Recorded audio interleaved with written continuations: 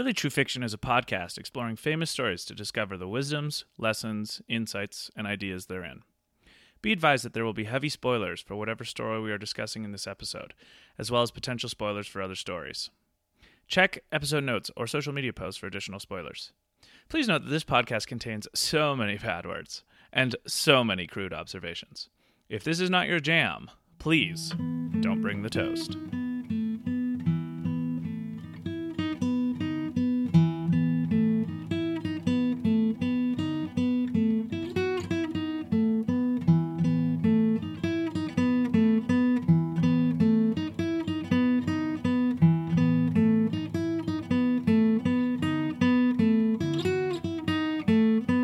Welcome to another episode of Really True Fiction. My name is Luke Mason. And my name is David Parker. David, as you walk on by, as you call my name, and as you walk away, don't you forget about me. How could I forget about you? Well, I don't know. How could you? I won't. Well, all I have to say to that is la, la, la, la, la, la, la, la, la.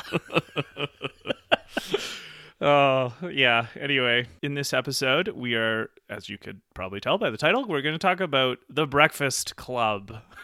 What a movie. Yeah. Before we say anything, I love this movie, and I don't know why. I don't know why either. I have a kind of weird attachment to it, and it'd been a long time since I'd seen it. We watched it about a week ago as of this recording. And, you know, it's on TV so much that you catch snippets of it here and there. And so I've seen parts of The Breakfast Club a lot over the last several years. But watching it all the way through, it might be like 10 years since I actually I think it's it. probably easily that for me, Yeah. too. And so just sitting through it the whole way was, I'm excited to talk about it, I guess is what I'm saying, because this is one of the first episodes that we've done where I'm not totally sure about all my thoughts about it yet. Well, I mean, obviously, that has come out in other episodes too, but this is the first one where I'm consciously going into it being like, I wonder what I think about this movie. Yeah. No, this is the point, right? We get to go on a little exploration. Yeah. Hopefully you can convince me that there's something deeper going on here than I think. Yeah, I guess fair to point out that the teen genre is not really your genre, is it? True. No. Did you know that before you saw this, or was it a revelation from this movie? I think like to actually like consciously say the teen genre is not my genre would probably have been this movie. So you're saying maybe there is a value to it because it helped you realize True. that. There we go. So already I'm getting insights.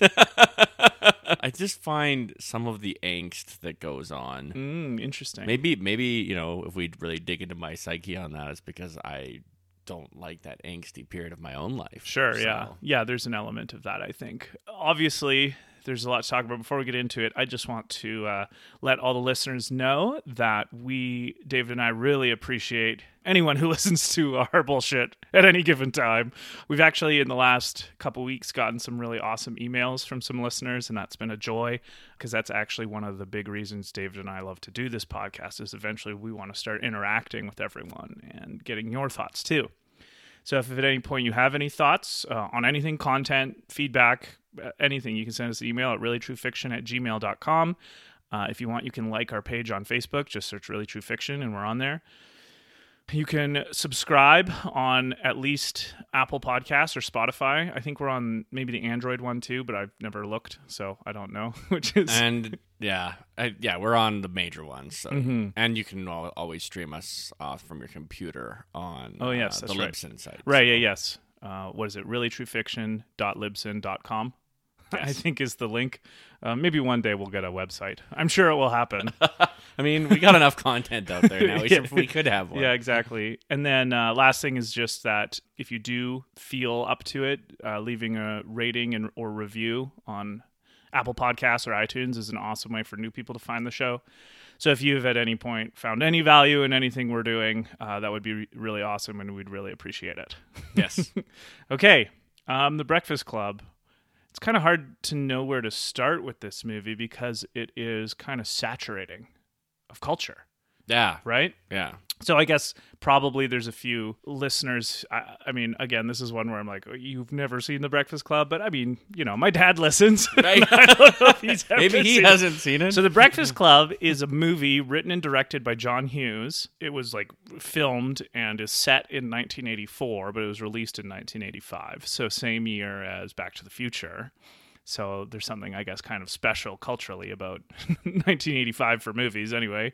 And even that Bowling for do you remember that Bowling for Soup song, 1985? Yes, I do. I don't know if you remember, but there is one of the Bowling for lines. Soup. Yeah, one of the lines is talks about Breakfast Club. So it's like Breakfast Club, pretty in pink. Oh, even you're right. St. Elmo's I fire, and so Breakfast Club gets a shout out in that song. And of course, Breakfast Club itself has one of the most iconic. I mean, we'll talk about this more at the end, but. Maybe just for you to be thinking along the way, I think the connection between the Simple Minds song and Breakfast Club is like axiomatically they go together. Right. Right? Like, is there a more iconic song to movie relationship? And there are some, like there's a few that come to mind, but we'll talk about that later. But I just, for you to be thinking about like other movies that have such an iconic song attached to them. Right. Breakfast Club is about these 5 high school students who are in detention on a Saturday. So the 5 of them have to show up at 7 in the morning. I think the day starts like 7 a.m. in a Saturday. And it's set in this, I think it's a fictional town of Shermer, Illinois. The only reason I say that I'm pretty sure it's fictional is because do you ever see the movie Dogma? Yes. Right? Yes. There's a scene when Bethany first meets Jay and Silent Bob, and they're in like Chicago, and she's like, "What are you guys doing here? Why'd you come here from Jersey?" And they're like, "Well, we want to try to find Shermer, Illinois, because we wanted to be those kids' dope dealers." so Jay and Silent Bob had seen Breakfast Club and had thought that it was a real place, and they wanted to be the weed dealers in Shermer. because there's a scene in Breakfast Club where they smoke weed, right? Right. And then they're like, you know what we find out? There is no fucking Shermer, Illinois. I mean, that's a good little beginning tip to the fact of how culturally resonant Breakfast Club has been for other movies and TV shows kind of things. Anyway, so these 5 students, and they all fit a stereotype, right? There's the jock, the nerd, the popular girl, the kind of outcast misfit, and the basket case. Yes.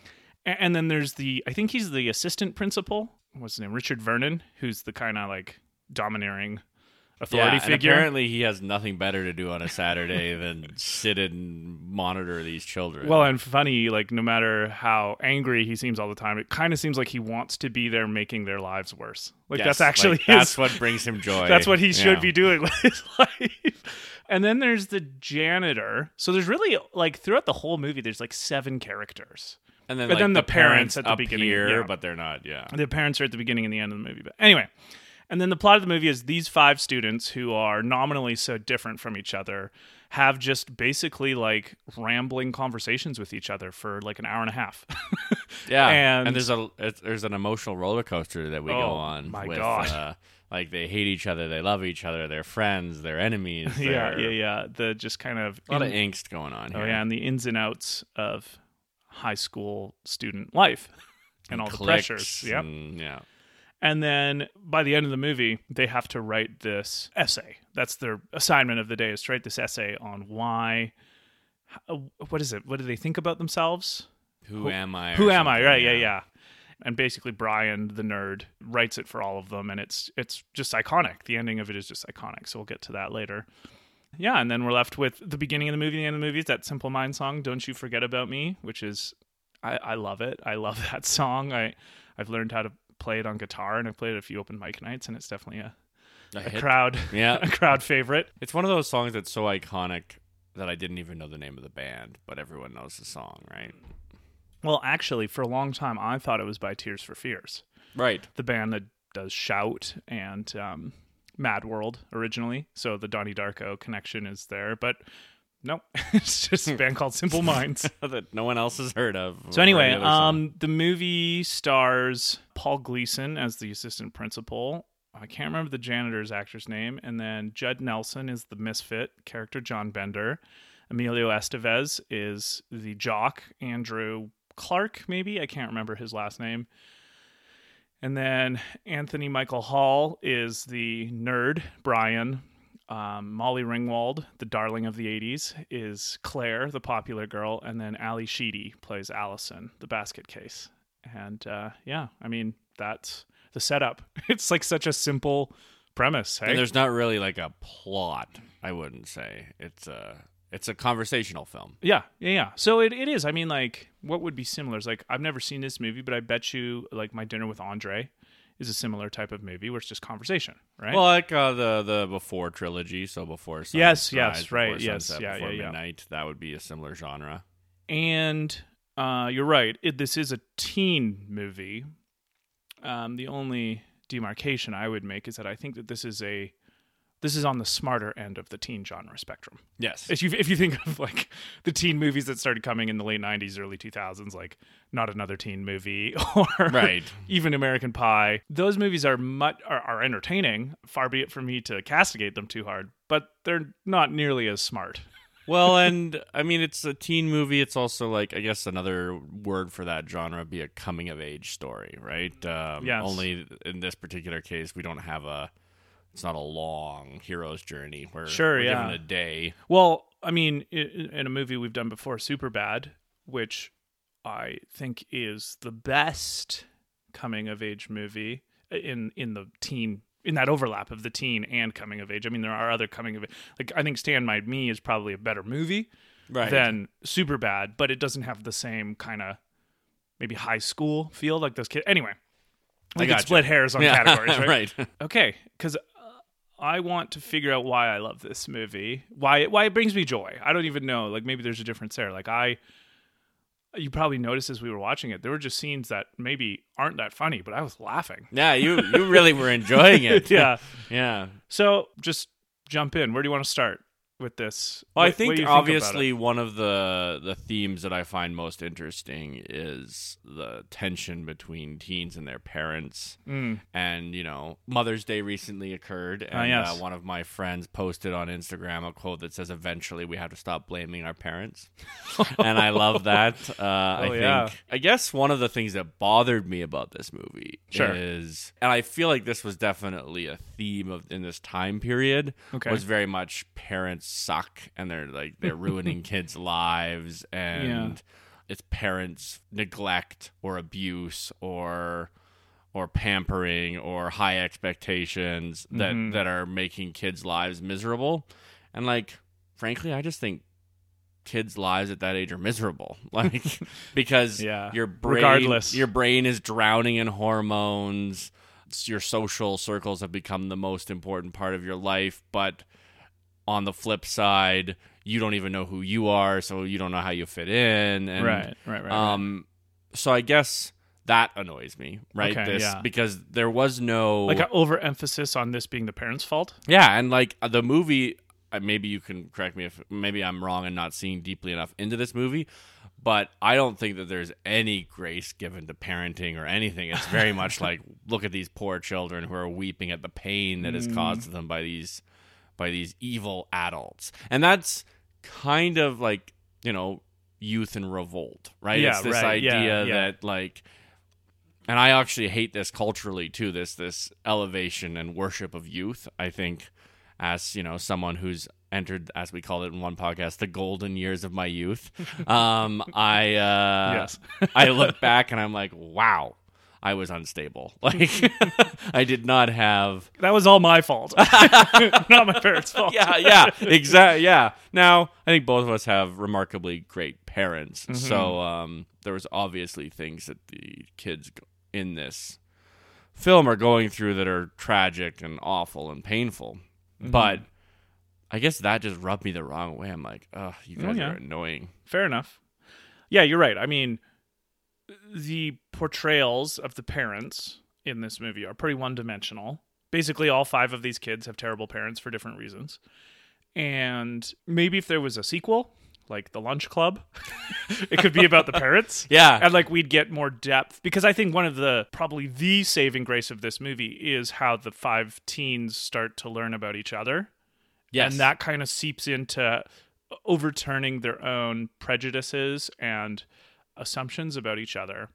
And I think logically, if you were going to make a movie again about this, The Lunch Club, it could be about the parents. Yeah. It could be about establishing that kind of empathy they've started with each other towards their parents, maybe a bit That more. would be really cool. Right? Yeah, because I just feel like there's no empathy. No, for no, the no. parents. It's all blame. It's all like the emotions they're feeling they're tragic. I mean, there's a real tragedy there. So here's how I think about it, because I think you're right in your diagnosis, is that the reason why that so stands out and is so obvious, I think, means that wasn't the point of the movie. There had to be like a conscious intent to paint the parents that one-dimensional for a different message that was coming out of this movie. The way I see Breakfast Club is kind of like how I see maybe Freud.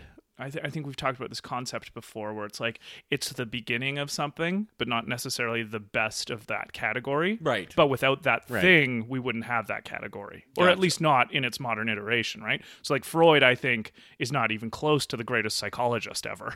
No. But without him, we wouldn't have so much of psychology to build off of, kind of thing, right? Right. It's almost like that like Peter Thiel's 0 to 1. Yes. Right? It's that jump is the significant jump. Mm-hmm. And then after that, you can build off of it. Yeah. And I'm not a historical expert on this genre, but to my recollection, there wasn't a movie before Breakfast Club that was as famous as Breakfast Club got to be, that was starting to deal with teen issues in school. Well, and I will say this. We've talked about this in previous podcasts, but the idea that something that society is ignoring is being addressed is really the purpose of art, right? I mean, we've talked about this in South Park. And I think there was definitely a feeling or a view towards children, perhaps in the like 60s, 70s, 80s, that was very, dismissive. Sure. And not addressing the problems that they were facing. I mean, these guys would be Gen X, right? Yeah. So like Gen X is notoriously messed up. Here by we their are parents, now, entertain right? us. Well, and like the boomers were bad parents. Is kind of the one of the motifs of this movie. Motifs of this movie, and like culturally, you read The Fourth Turning, by Strauss, and others. Everyone's pretty on board with the idea that the boomers kind of lost their way in the 60s in their youth, and they never really recovered the ability. Like they're just very self-focused, whereas like the silent generation and other generations were much more involved, and millennials for that matter now are way more invested in their children, and like the view of children changes, like cycles, right? So in art, we see things like The Exorcist or, Rosemary's Baby, and these are the most popular films, and that's like demonizing children and like these evil little creatures. Yeah, that's a good point. Right? And then there's other periods where children are idealized, right? And like elevated. And I think maybe this is a shift from that. It's exactly. Like, it's a reminder that these are people, that they can hurt, they can feel, and that we should take their emotional and mental well-being seriously. Right. And I mean, I remember in sociology, because that's what my degree is in, I did a presentation once on adoption, but used myself and my family, because my family had gone through adoption, as a kind of subject of what to talk about. And I remember my case study. Yeah, case study. And my professor at the time, because I was like, no, maybe I'm talking more psychology than sociology. And he was like, no, what you're proposing is called an autoethnography. Oh. And I guess maybe something like The Breakfast Club is a bit of maybe the first ever ethnography of high school students in the 80s. Yes. And what their lives are like. And again, I feel like there's what happens in the movie itself and Breakfast Club as culture are almost two completely distinct things. And I think the reason why it is generally considered a modern classic is because, and again, I don't know for sure, like I could be wrong about this, but like you mentioned, movies of the 70s, and then even other teen movies of the 80s that are coming to mind, like Porky's or Revenge of the Nerds, they're much more lurid, right? They're more crude and offensive, and they don't have the kind of like, they're nothing of those Fast Times at Ridgemont High, which has some of it maybe.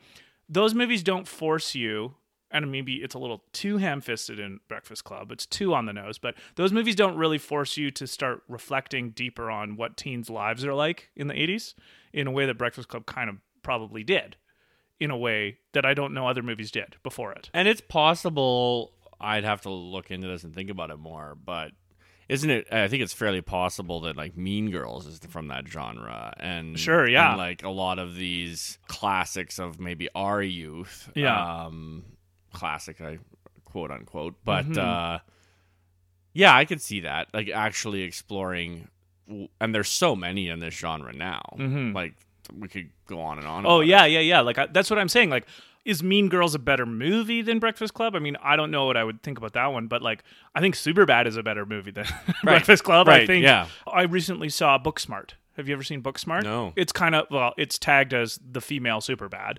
Oh, it's okay. two teen friends who are girls and their trepidations throughout a day. Right, kind of right. thing. Oh, But it's I'll very watch that. smart. Yeah. It was written by Olivia Wilde, I think, the actress. Yeah. And it's very smart. It's very caring. You're left with some softness, even though it's crude. To me, Booksmart is a better movie than Breakfast Club. But again, because it's part of like paying homage to your tradition, maybe if it's not Breakfast Club, it's a different movie that starts this kind of higher than average brow teen movie. Yeah. Maybe that's the genre that we'll call it. Like, we'll call it highbrow, but higher than average brow.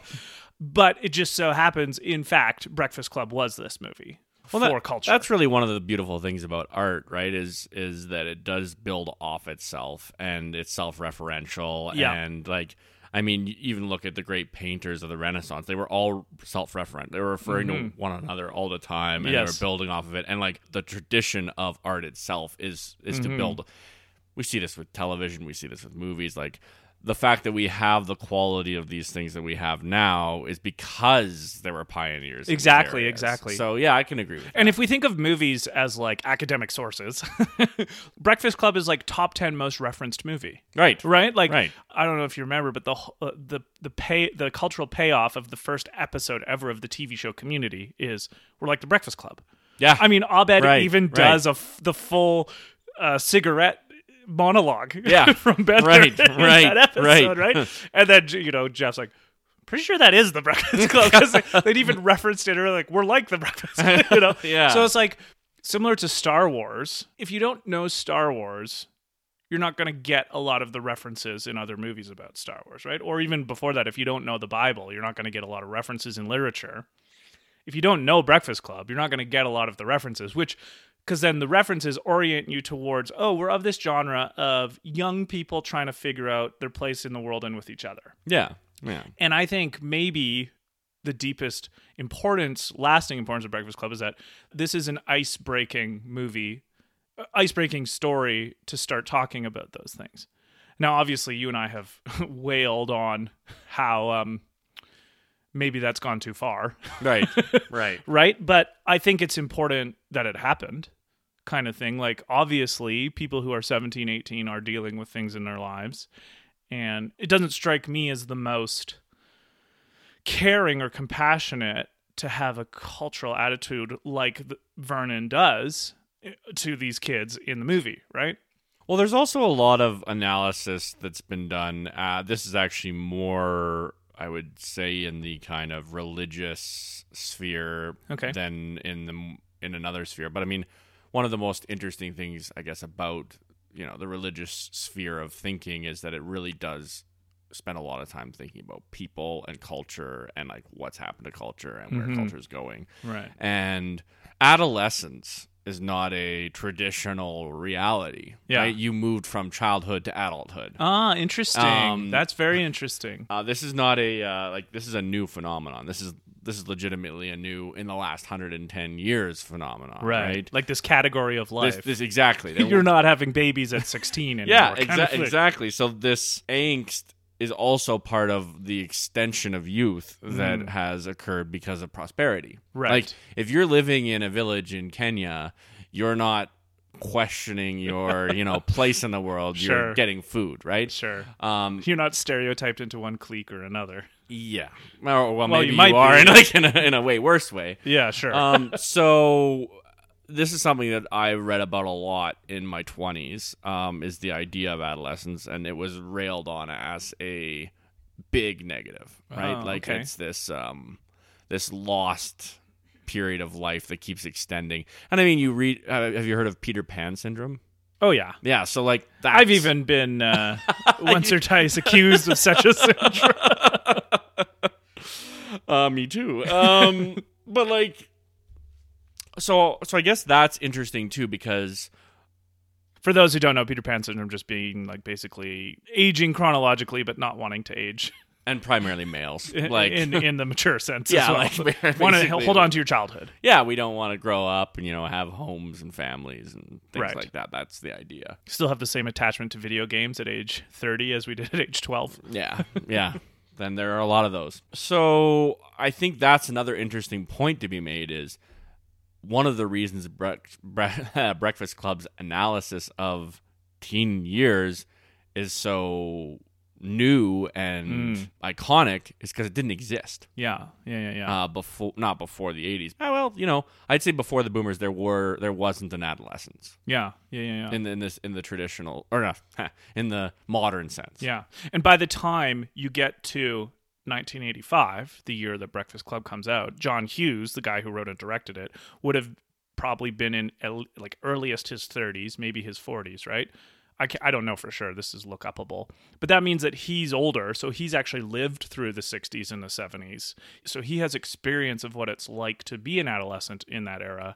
And now, as an adult, getting to remember and reflect on the things that maybe he thought were overlooked. Yeah. In his own life, right? This is why great artists, and I mean, there's a few things to say maybe about John Hughes, but nevertheless, I mean, he did Ferris Bueller's Day Off. He did Breakfast Club. He did 16 Candles, a movie a year before with Robin. So he was the kind of guru of the 80s, of the teen, higher than average. He created this. He is the founder. And so seeing as he lived through the 60s and 70s, is an adult in the 80s making these movies now, this is why I feel pretty confident in saying this was an unrecognized social phenomenon before him. Yeah, that he highlighted. I agree. Yeah. I agree. I think probably that's why it has stuck around. It's still one of those movies from the 80s, other than Star Wars or Back to the Future, or Indiana Jones, which are more like action-adventure movies. To me, Breakfast Club is top 10 cultural stick-arounds from the 1980s. It's just still one that's around. Yeah. It's still a popular movie on the streaming sites. And that's so funny because my first exposure to Emilio Estevez was from the Mighty Ducks movies. Right. Because he's Coach Bombay. Yes. And yet he was obviously already really well known before then because of Breakfast Club. And I don't know, I always think it's funny when I have an attachment to an actor or an actress based on some significant role from my youth, and then I grow up and realize that they're famous for probably something else. Yeah. Although Mighty Ducks was pretty famous. It's it's a light bulb moment. Right? Yeah, exactly. Yeah. So anyway, I'm sure more of this will come out as we talk, but I feel like we should get into the specifics of the kids. So I thought maybe we could start with Bender. Okay. Because he has the most lines. Yes. Right? Yep. He's by far the most talkative. He is kind of the main character. Yeah. So, just to set the stage, again, for, my dad, who hasn't seen Breakfast Club. And maybe he has. We don't Bender is the misfit. He's the outcast. The beginning of this movie is very clear of the stereotypes and the kind of, in my school, I remember you had the jocks, but, we kind of called jocks more like the preps. So, because they were people who played sports but also wore really nice clothes and thought they were better than everybody else. Right. And then there were the rednecks, the skids, who were the people who did drugs and rode skateboards and did the majority of the vandalism around town. Right. Right. Then there were obviously there were the nerds, there were the the mountain bikers, there were just these lazy categorizations that, as you're a growing young person, help orient you towards here's what this person might be able to do for my status or not. Here's thing, my right? group. Here's my identity. Exactly. Yeah. Here's my own little mini hierarchy that I get to play around in. Yeah. So Bender is the outcast, and Breakfast Club just doesn't work without him. The story, right? Because he's actually the ignition to drawing out from everybody else their more honest thoughts. One of the things that's so interesting about Breakfast Club is like the first kind of act of the movie, or like the first 30 minutes, I'm like, wait a minute, why do I love this movie? This seems really boring, right? Or like Right. predictable. I Yes. think you even had a comment near like the first 20 minutes, just like, oh, this is just so stereotypical. Yeah. Right? I was Yeah. like, you're right, it is. Well, Bender has this ability to pointing out the absurdities and the incongruencies of the world they are told to care about. So if you can remember back to being, well, I don't know, whatever age you was, and the different adult or authority figures in your life, like go to school, get a job, whatever. And I mean, we grew up in the era after these, well, maybe an era and a half after these kids in the movie. And so there was a little bit even more leeway towards our self-esteem. Yes, if right. you will. Yeah. But I still remember, like, here's what you got to do. And when you're young, you don't really have a reason to say that the people who you trust and the adult figures are wrong. And so I think there's an interesting role Bender's playing here where he is pointing out to the other four, whether they know it or not, that they're kind of being lied to, right? But what was interesting is that Bender's problem, and this would be going against something your mom said, is he's pointing out that these absurdities and incongruities, but he's not doing it in love. No. Right? He's no. doing it in, I guess, like cynical bitterness. and mocking. Yes. Right? Like, you're being fooled and you're an idiot because you're being fooled. And this is Bender's problem, is like a high degree of arrogance that is bred by insecurity. Oh, yeah. Right? And I Yeah. mean, I will give this movie this. It does a great job of showing that, uncovering the insecurities of each of the characters and making us all realize that maybe these are insecurities that we all need to deal with in ourselves. Yeah. Right? To greater or lesser degrees. Mm-hmm. Yeah, and so like I think the value he is playing in the kind of subconsciousnesses of the other four, and potentially us as the audience, is that he is starting to turn over some of the stones that no one thought were worth turning over before that. And that was like the impression I was getting from watching this, like, oh man, like, yeah, there is this kind of type of person I remember from my youth who would be like, well, everyone said this about this, but what if it's not the case? What if they're just lying to you? And it was a little younger than 18, I think, but I remember maybe age like 10 or 11 starting to think like, but why would anyone do that to me? Right? Like, Right. Why would that ever be something? And it's like, it's not so much, I'm glad you brought up the word insecurity. It's not so much adults or authority figures are themselves just trying to intentionally deceive young people. There are probably some like that, but I think the majority of people who might fall into this category are simply themselves unsure about something, right?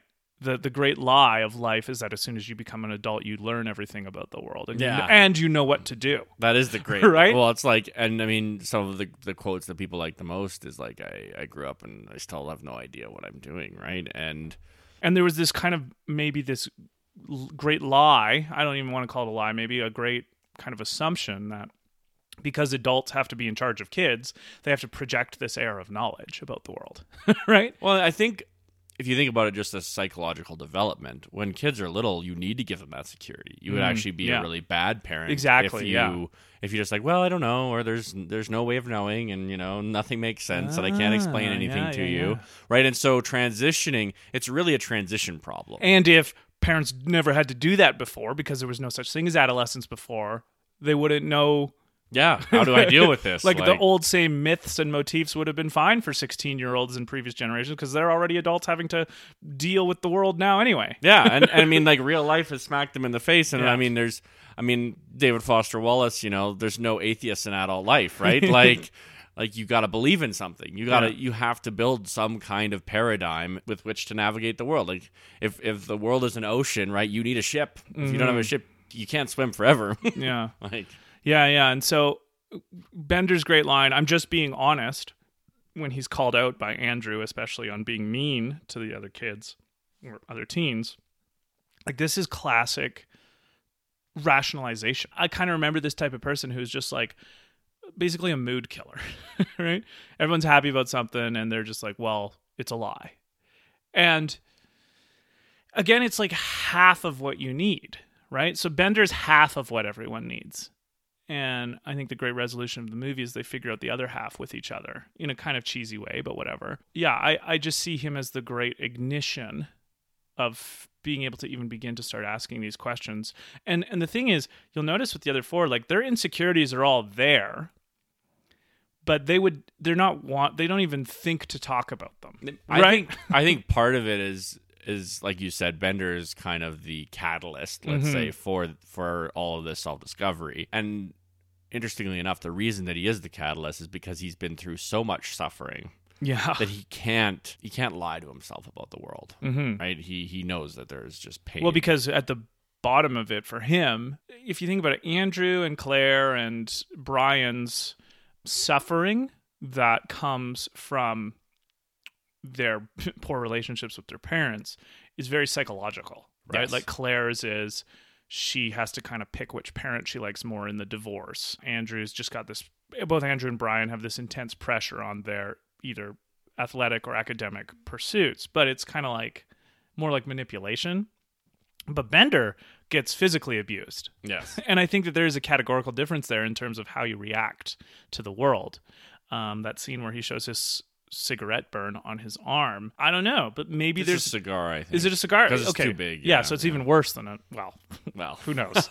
It's bigger. Maybe there is a culture before this movie that's like, yeah, that's kind of what parents get to do to their kids if they want. Right? And this movie pointing out, like, look how fucked up Bender is. Do you really want to be the kind of parent who treats him like this? Right? And we even learn later that, he gets... his mom gets beat up by his dad. Like, there's just obviously the tragedy of Bender runs deeper than him. Way deeper. Yeah. Like, that's a hugely important component to understanding why the assistant principal Vernon's take is so myopic, and the myopia breeds Vernon's opinions of the kids are just self-fulfilling prophecies. He thinks Bender's bad, so that makes Bender act bad. Without a single...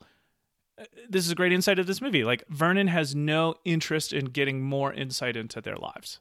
He just sees them in the hours they're at school. He sees what they do. He hears the rumors, and that's what they are in their totality, right? And that impoverished view of a person gives no expansion of their horizons in a way that, like, I don't know if you remember, but like a good teacher or a good counselor or a good adult figure in your life can look at Bender and be like, look, this is not what you are. There's a great song by Snow Patrol called This Isn't Everything You Are.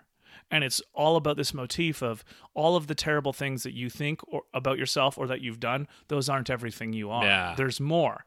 And Bender has, it seems from the movie, has never had anyone saying to him, this isn't everything you are. And he's embraced that identity of it. Like, that pain is his identity. That cynicism towards the world, the, kind of the mockery of the naivety of others.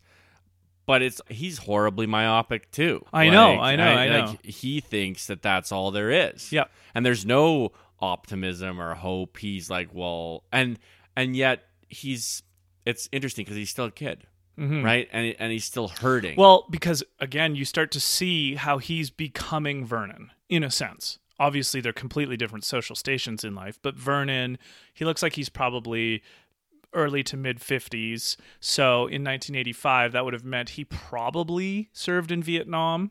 If not, he was a young person during Vietnam. And he's definitely got this more martial presence to himself, dismissive martial presence of like the unthinking military person almost, although he doesn't... Authority for authority's sake. Exactly. Yeah. And because of that, he feels an intense superiority over these kids and even over the janitor, right? And Bender is channeling that, even though he hates Vernon, he's channeling that same superiority over the other four kids in that I know the way the world is, and your little princess or you basically, the four of you have fake lives and fake problems, and I have real problems. Well, let's see how Bender mocks Brian's home life. Yeah. Right? It's like, oh, everything's perfect for you, and your parents love each other, and you go fishing and get your homework done. And like, okay, so you know what? You're warming me up to some of the insights in this movie. Oh, okay. But one of the things I guess that I like now upon reflection is Bender looks a bit like an idiot too, because he doesn't understand that existential pain knows no circumstance. Exactly. Right. It's forged in different kinds of fires, but it's always forged. Yes. Yeah. And just as an aside, to be in a similar way to the humor I get out of the interactions between Han Solo and C-3PO in Star Wars, the humor of the interactions between Brian and John Bender in this movie are the best. Like, the funniest parts of the movie is when Brian, he's just trying to be helpful. Like, he's just trying to be sincere or answer a real question, and he just doesn't understand that Bender's being sarcastic. And so then Bender, like, lays into him verbally for being so stupid, and Brian's like, what did I do? Yeah. I just tried.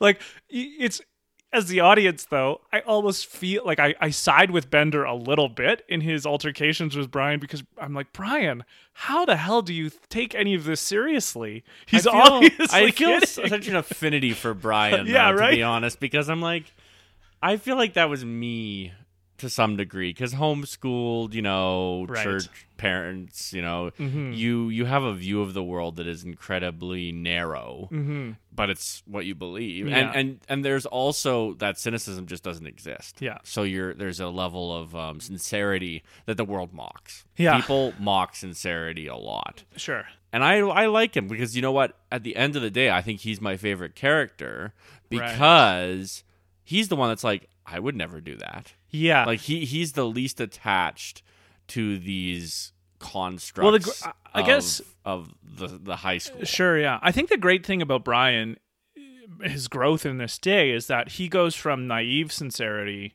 to reflected sincerity. All five of them kind of do. But he does it most overtly because he's also the smartest. Well, but he's also most obviously the most naive. Yes. At the beginning, right? Like, it's because, again, they're playing with some of these archetypal motifs of young people. He's so out to lunch. Like, he's got no street smarts, if you will. Yeah, like, I think that's why I felt an affinity to him. Exactly. At his age, I didn't. Right? So his change is most obvious, I think, of the five of them, which is enjoyable. But again, because I love so much of the humor, the weird humor in this movie, and it mostly comes from Brian.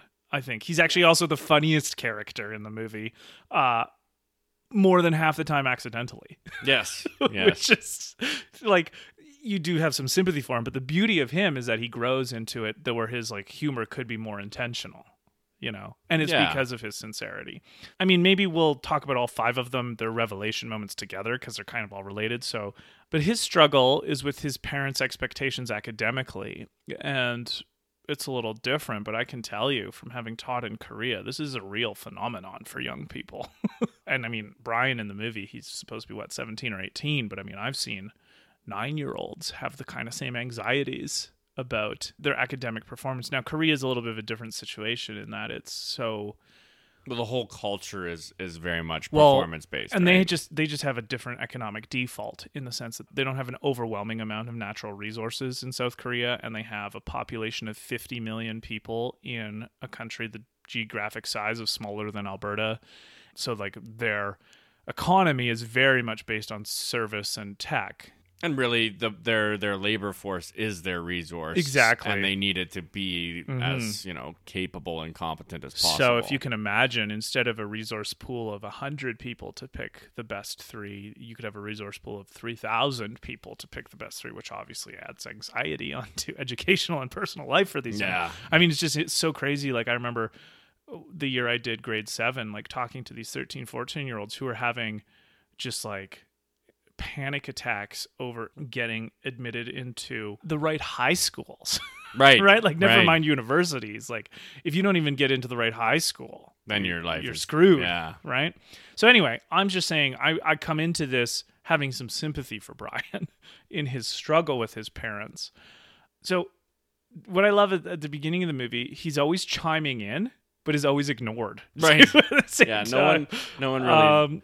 I liked Bender's breakdown of the fact that Brian and Claire were actually very similar in their choices of activities, not in the kind of activity, but in the status that was conveyed by that activity, right, and the feeling of belonging. Yeah.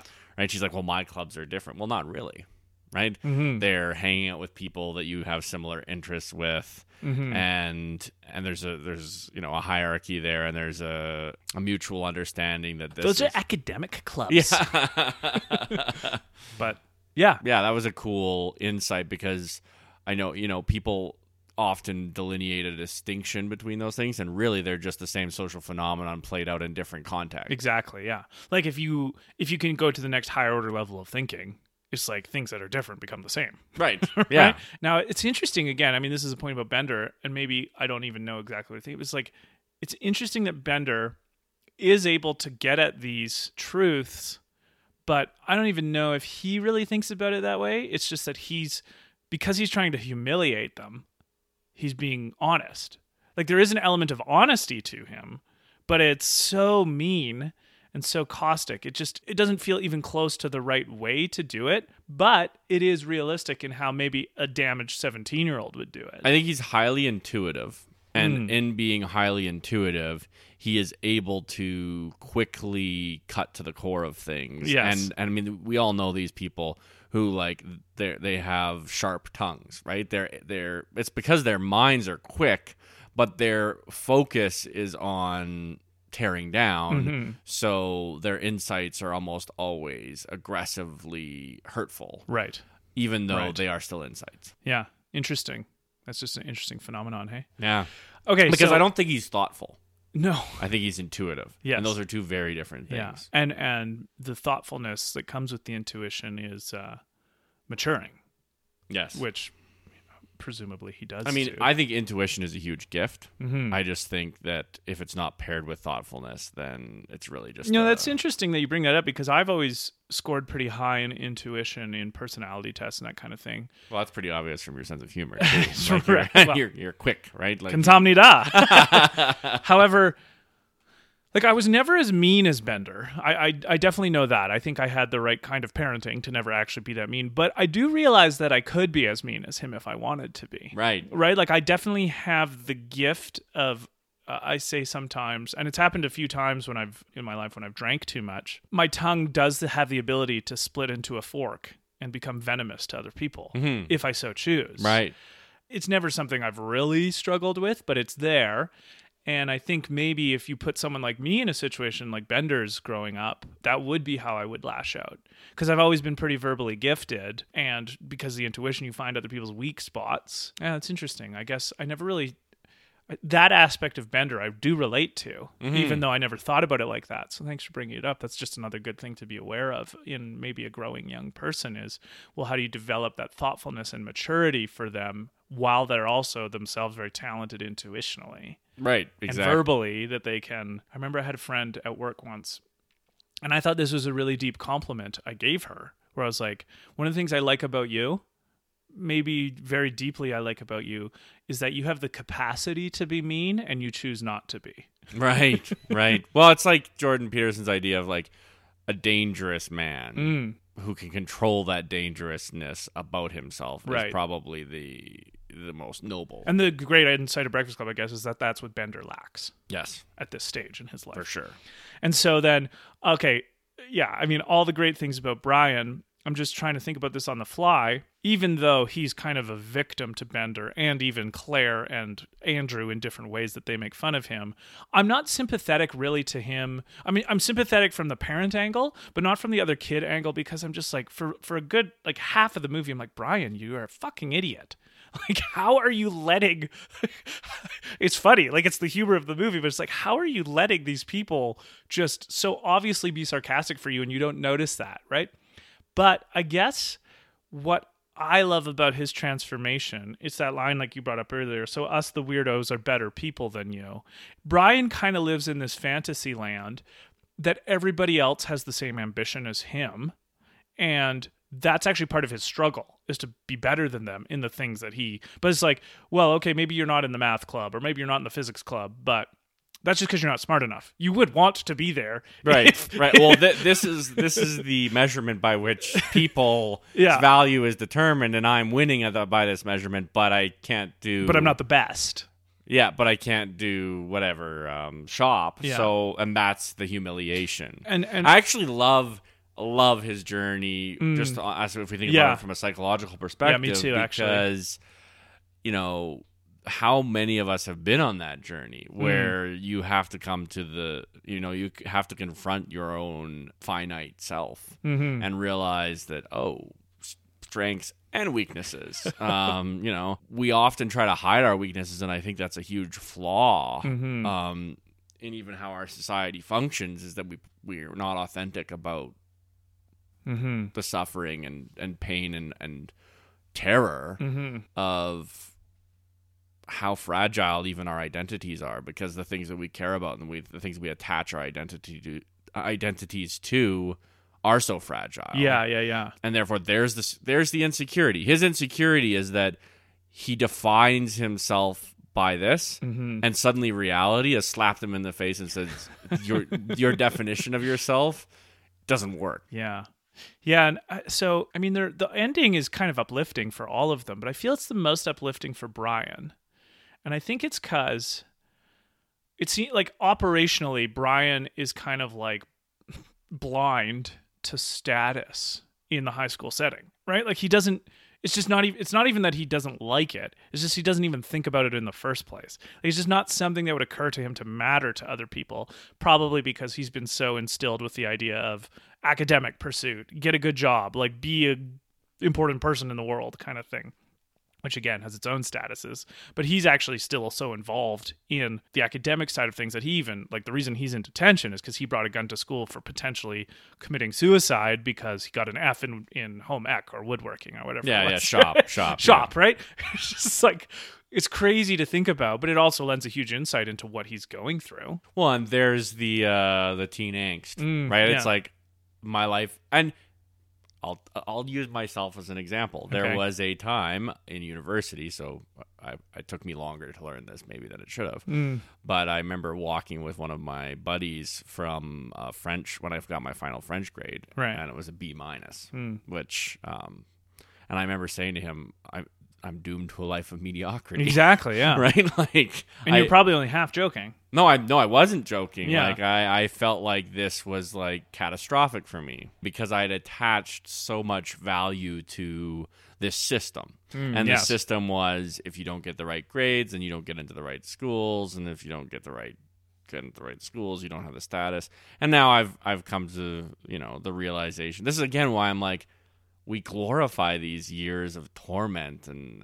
hormonal pain. And like, when you can get through that and find some peace and get to know yourself maybe in reality as opposed to as a concept, life can be a lot better.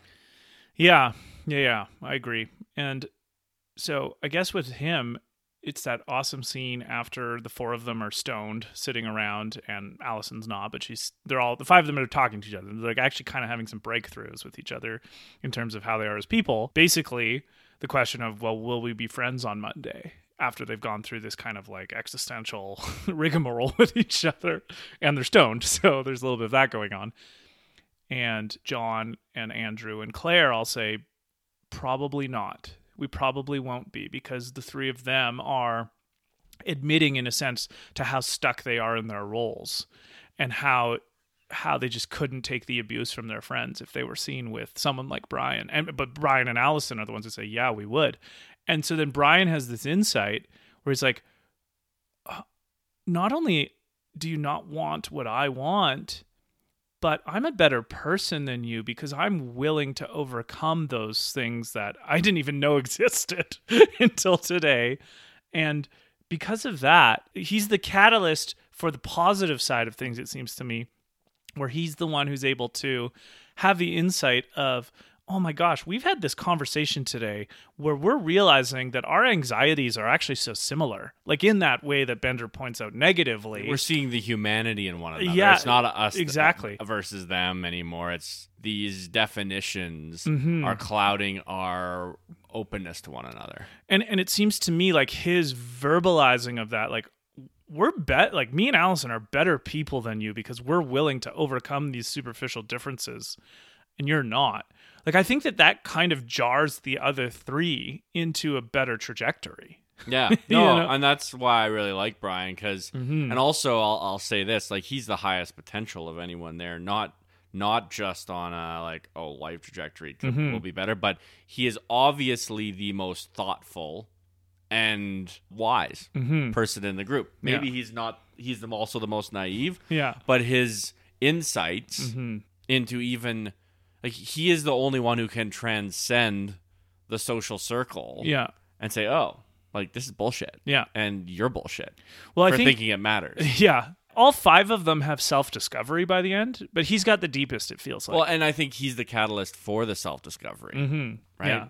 Which is so awesome. Again, maybe why. Or he is the one that can articulate the discovery they need to have. The catalyst is Bender, but the articulation is Brian. And maybe it's so awesome in the Breakfast Clubian way is because for the first half to 2/3 of the movie, he would be the least likely, you would think, to be able to do that because he's the most naive.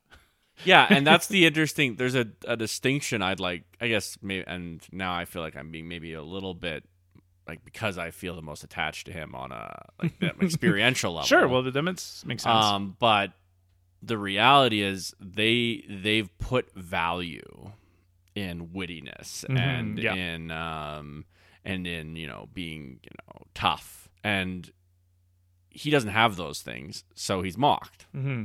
But the truth is he is the better person. Yeah, on both a moral and probably a future trajectory position. Well, because so Brian, the first act of the movie, he gets mocked by Bender and Andrew and Claire, and he's probably original Brian is like, oh, did I say something stupid? Was I wrong? Was I incorrect? Because he's assuming that their mocking of him is in the realm of the game he's playing mentally, Yes. which is sincerity. And so the moment he realizes that a lot of what those three especially are doing is affectation for somebody else based on it's posturing, perception, posturing and perception, it's like a breakthrough moment for him because he's like, well, that's fucking stupid. That's going to get you nowhere. But also he's realizing that he's kind of doing that too with his F in shop class, right? And he's realizing that the significance he's attaching to that is the same as the significance they're attaching to their social group. Maybe not the same in emphasis, but the same in kind. In quality, yeah. yeah. That's why I think he's got arguably the deepest self-discoveries because he sees the bullshit in the others, and that seeing of that also sees where he's doing it too, right? I actually, my favorite of the five is actually Allison, but he's my second favorite. I'm interested to find out why. I don't hate her or anything, but she was the one that bugged me the most. Okay, interesting. Well, we'll do her last. The character of the five I actually have the least to kind of say about. Maybe it's because you and I would have the least personal connection is Claire, who's the popular pretty girl. Things I've never been. Right? Yes. So I did lend as much empathy as I could, but I'm sure there would just be females who would have a better insight into what she might be struggling with than you and I would, right? For sure. But the things I did sympathize with her for or feel is when she opens up a bit about being kind of a pawn in her parents' squabble. So again, like she's being used, or she feels like she's being used by her parents in their divorce. Like, well, which one are you going to pick? Who do you love more? Kind of thing. If you put it as most stark, which is really shitty. Yeah. And then the other note I made is a line I really like. She's like, I have just as many feelings as you do. Why do you get to trounce on mine and I don't even get to bring up yours, kind of thing. She says that to Bender. It's like, yeah, you hurt deep, but that doesn't mean, even if your hurts are more physical, maybe, that doesn't mean I don't have feelings too. Because that is part of Bender's weakness, is he treats the other four like, not that they're feeling. He has a superiority, a victim superiority complex. Exactly. He's a victim mentality. And she's starting to realize, oh my gosh, maybe that doesn't happen to me, but I still have to do these legitimate problems. And so those are the two like kind of big things about her. And then obviously she's feeling stuck as the popular person. Oh, and then also the other thing I noticed about her that I really liked is when Bender is trying to tease Brian about being a virgin, and Brian is insecure about this, so he doesn't want Claire to know. And Claire says, I think it's okay if a guy's a virgin, which is like obviously on the surface fine, but it is an anxiety, right? In high school. Like I remember this kind of like, oh, have you slept with anyone yet? Or, and especially because I played hockey, so you don't always get the kindest guys in that scenario, right? And I actually even remember being teased about this by a manager one time. He wasn't the greatest manager I've ever had. We've all had school. Jobs where I got teased about it in all of my jobs. And but we were roofing. And this is obviously a different era, but I remember one of the other employees where I worked, who's a female, a couple of years older than me, is like, I think it's fine if a guy's a virgin. That's not a big deal. And it's just like, it's like a really poignant and timely kindness that Claire pays to Brian in that moment. I think I've had a similar, so there was and looking back on it, she seemed so much older and wiser, but she was probably like 18 or 19 years old. But when I first worked at a golf course, there was. And how old were you? I would have been 16. Okay, yeah. And this is my first real job. I'm a homeschooled kid. I'm very shy. Yeah. She's an attractive young woman, and all of the guys are always teasing me and like, it's like sure. I'm at the very bottom of the social hierarchy in this world. Which was funny. It was very similar to Brian, like in that sense. I was also naive about everything. I never drank a beer. I was like, and I remember she was always kind to me and always like, don't worry about these guys. Like, and in retrospect, that's because she understood the world really well. And she's like, you're going to be fine. And these guys who are, the things that they're going after you for are not going to matter in the future. Yeah. Of the five, again, she's the one I just kind of understand the least. So I don't know what were your thoughts on Claire in her journey through this? Well, having also never been a popular girl, I don't know. Like, it is a world that I would say I don't really understand. If I had to speculate on what I think one of the things, you and I have neither experienced divorce, so we don't even understand that angle from a personal point of view. No, so I think it is hard. But one of the things that I will say is I feel like there is an experience of attractive popular women that is horrifying. Yes. In the fact that you are not seen as a person. Yeah. You're not treated the same. Everyone wants something from you. So whether you're interacting with men who most of them would want, what men want, or you're interacting with women who are jealous of you or want their status elevated by being around you. Like, how many people, I don't know if I probably spend more time on Instagram than I should, but like the number of women who post pictures with other really attractive women to kind of like, it's obvious what they're doing. Like it's, hey, look, status, right. status. Looks are a huge factor in status. Like, let's just be honest. Yeah. Like, I don't think like the really popular girls, I mean, then I'm at a disadvantage here as well because I never went to high school. So sure, right. I never had that same experience at all. But my, academic objective outside of that read of it would be, I don't think that really unattractive people ever become the super popular girl. Right? And yeah, they do seem quite correlated. So I think the issue that you would face is a similar issue to Brian in some ways, which is people stereotype you and they don't get to know you. They get to know that projection of you or the skin deep, blah, blah, blah, blah, blah. None of these insights are interesting. I think she's like, Claire is the kind of person in high school who like maybe you see her a couple minutes a day in the hall, but everyone will talk about her, Yeah. right? Yeah. And so then she, being halfway intelligent, realizes that, internalizes it, and then it's this weird feedback loop where like she acts in the way people think she should act. So the perception of her becomes what she thinks she needs to be, but obviously perception is fickle.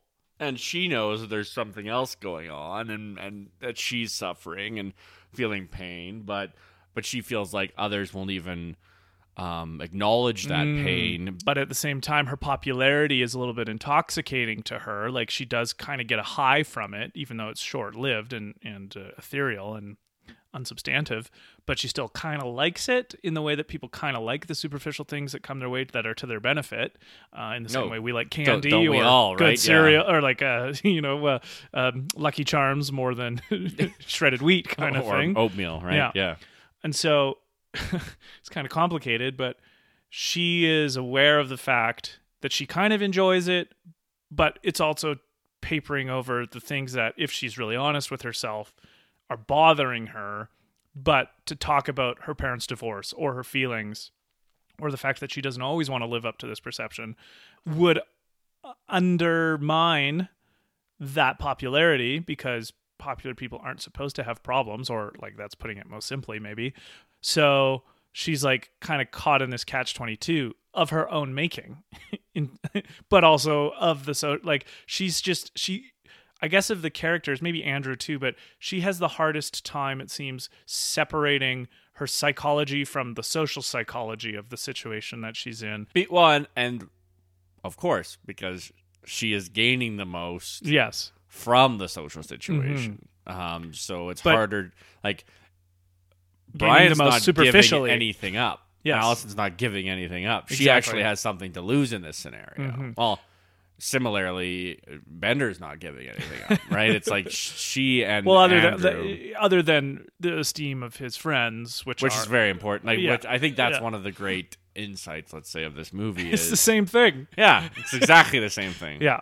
So I guess I just I don't relate to her situation directly. So all of my empathy has to be cognitive, which is still there, but it's not. I don't vibrate with her as much as some of the other characters, in the sense that I actually went through some of the things they went through. Yeah, you aren't on the same wavelength as her, because it's just, I do feel sympathy for her in those moments where she starts to show some of that vulnerability, and Bender's an asshole still, because, being vulnerable is hard, and Bender is still on her case. It's like one of the most shocking things about it is like when the vulnerability hits and then suddenly they slap you in the face with this like toxic like reaction to things. You're like, oh, like it's off-putting. Yes, yeah, it is. It's a hard scene when Bender does that again to Claire after she does the lipstick. Yeah, with her cleavage, that is a hard kind of scene. thing. Yeah, because it's like because that's like, even though she's putting on lipstick and she's with her cleavage, so it's a very adult themed type of thing to do. It's like the moment where you start to see like the kind of person in her, because she's showing something that maybe could be like, she works so hard to avoid anything quote unquote real, but might get her to be made fun of, which would lose her social standing. Then she wouldn't be as popular. So when we see that and Bender's still mean, it's very heartbreaking. I guess, and here's one thing we can talk about is that there's a very high expectations that she just lays it out, and Andrew does too. It's like, you guys don't know what it's like to live up to the standards of these people who are like putting you on the pedestal. Like these other shallow people. The expectations are high, yeah. right? And frankly, I mean, it's something to think about, right? Is that there's people who decide that their context in which there is no expectations is a superior place to be because they judge other people's expectations, right? But if you are actually in a world in which you care about these expectations, then it is hard. Right. And like when your reputation matters or doesn't matter, that changes the game, right? Okay, well, you just made me think of a super loaded question that you do not have to answer. Okay. However, I feel like I would be remiss in my job as a Really True Fiction podcast host if I don't ask you this question. Do you see a similarity there between the perception and the people who are perceiving you and your experience in politics? Yes, I was. Well, that was then, because I was thinking, how could we talk about Claire? And now it's like, oh, Fuck. Right. That moment. I forgot about that. Yeah. Yeah, though, absolutely. I think that part, I guess I was thinking about it just in the high school context. Yeah, but yeah, let's yeah. project it onto the adult world. Yeah, right. And, so often people be like, oh, why do you care about other people's opinions of you and who should care? And it's, well, yeah, that's fine. If you have nothing to lose. Yeah. Right? But Yeah. if you've built a life and a reputation and A house in the sand. yeah, if you've built your house of cards, right? You might like living in it. You might not want it to collapse. And I've been learning a lot about this over the last couple of months, probably year and a half. Okay. It is so toxic to live a life where external validation is your currency, is what you trade in, because you are never in control of your own emotions. Right. Like, you can go from the highest highs to the lowest lows so quickly just based on another person's comment. Yeah.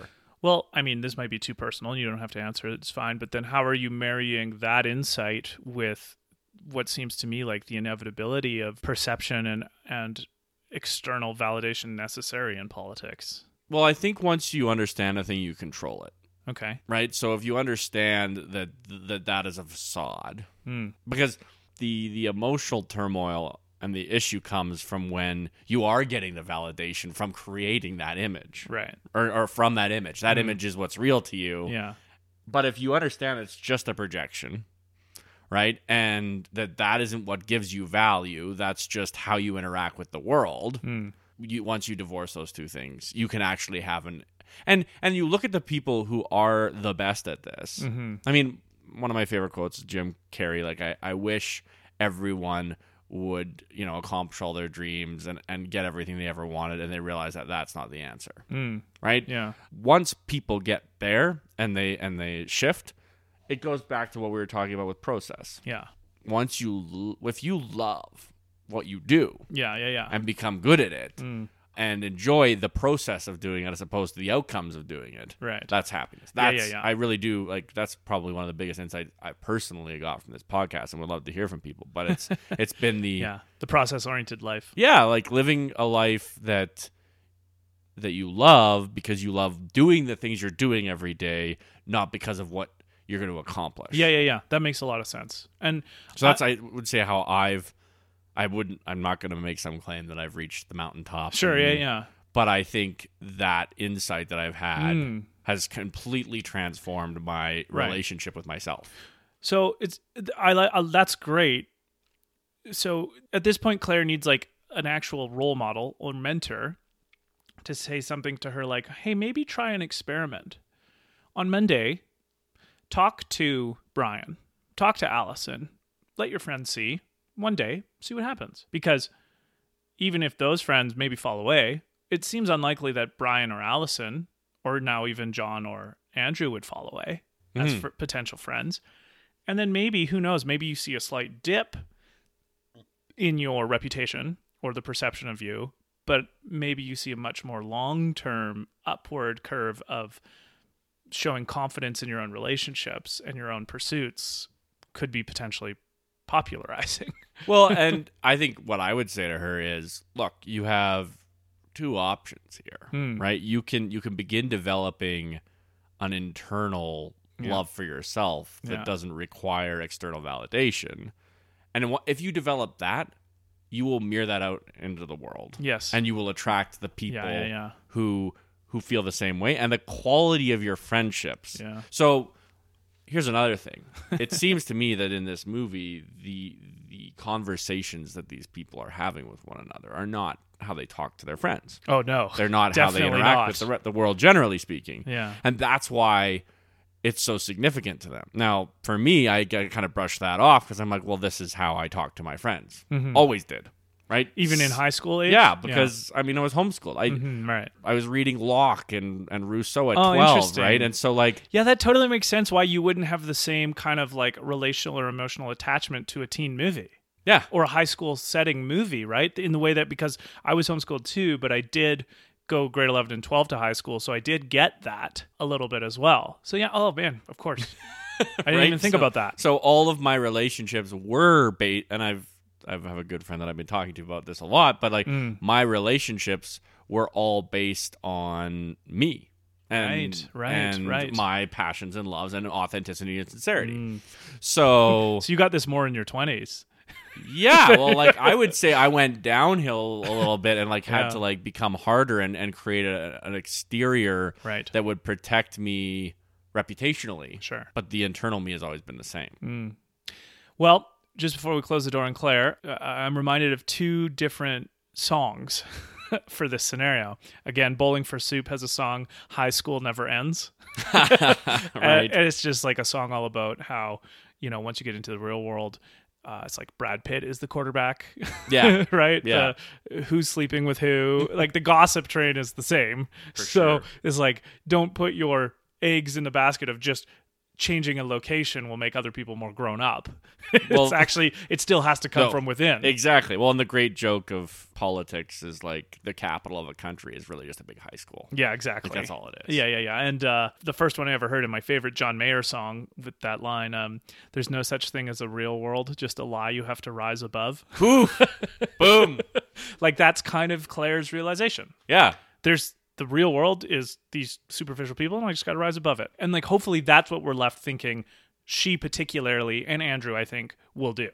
Yes. Because they're the two most popular people of the... Yeah, they're the ones that have something to lose, but what they realize, I think, through the course of this movie is the thing that they're holding on to isn't worth keeping. Mm-hmm. So that's a pretty natural transition into our thoughts on Andrew, Emilio Estevez, the jock. So my first thought is he's a type A, right? Like he's that kind of type A masculine personality at the beginning of the movie that lets people who are being insincere with him still get under his skin. Like he lets Bender get under his skin, even though he has to know, and we know, Bender isn't really believing any of the things he says about Andrew. He's clearly trying to get him riled up. So he's a troll, right? Like Bender is totally trolling Andrew, and he's only doing it because he can. And it's like Sam Harris has this great little kind of mental heuristic or analogy that he uses for when you fall into a trap socially. It's like these people are drawing a body outline on the sidewalk so that you can just go lie down and get into it, right? It's like Bender is setting a trap for Andrew that's so obvious, and he still falls for it anyway. It's like, what's his line? 2 hits, me hitting you, you hitting the floor.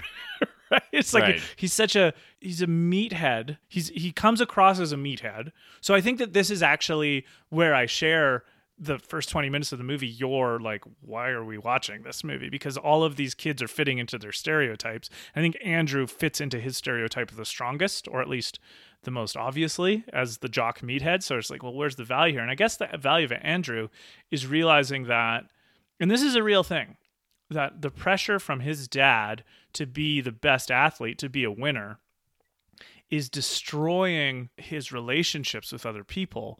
And maybe most deeply, it's destroying his actual authentic enjoyment of wrestling. So this is what's so terrible about this kind of scenario. And I've seen it because I grew up playing hockey. I saw it with people who played hockey.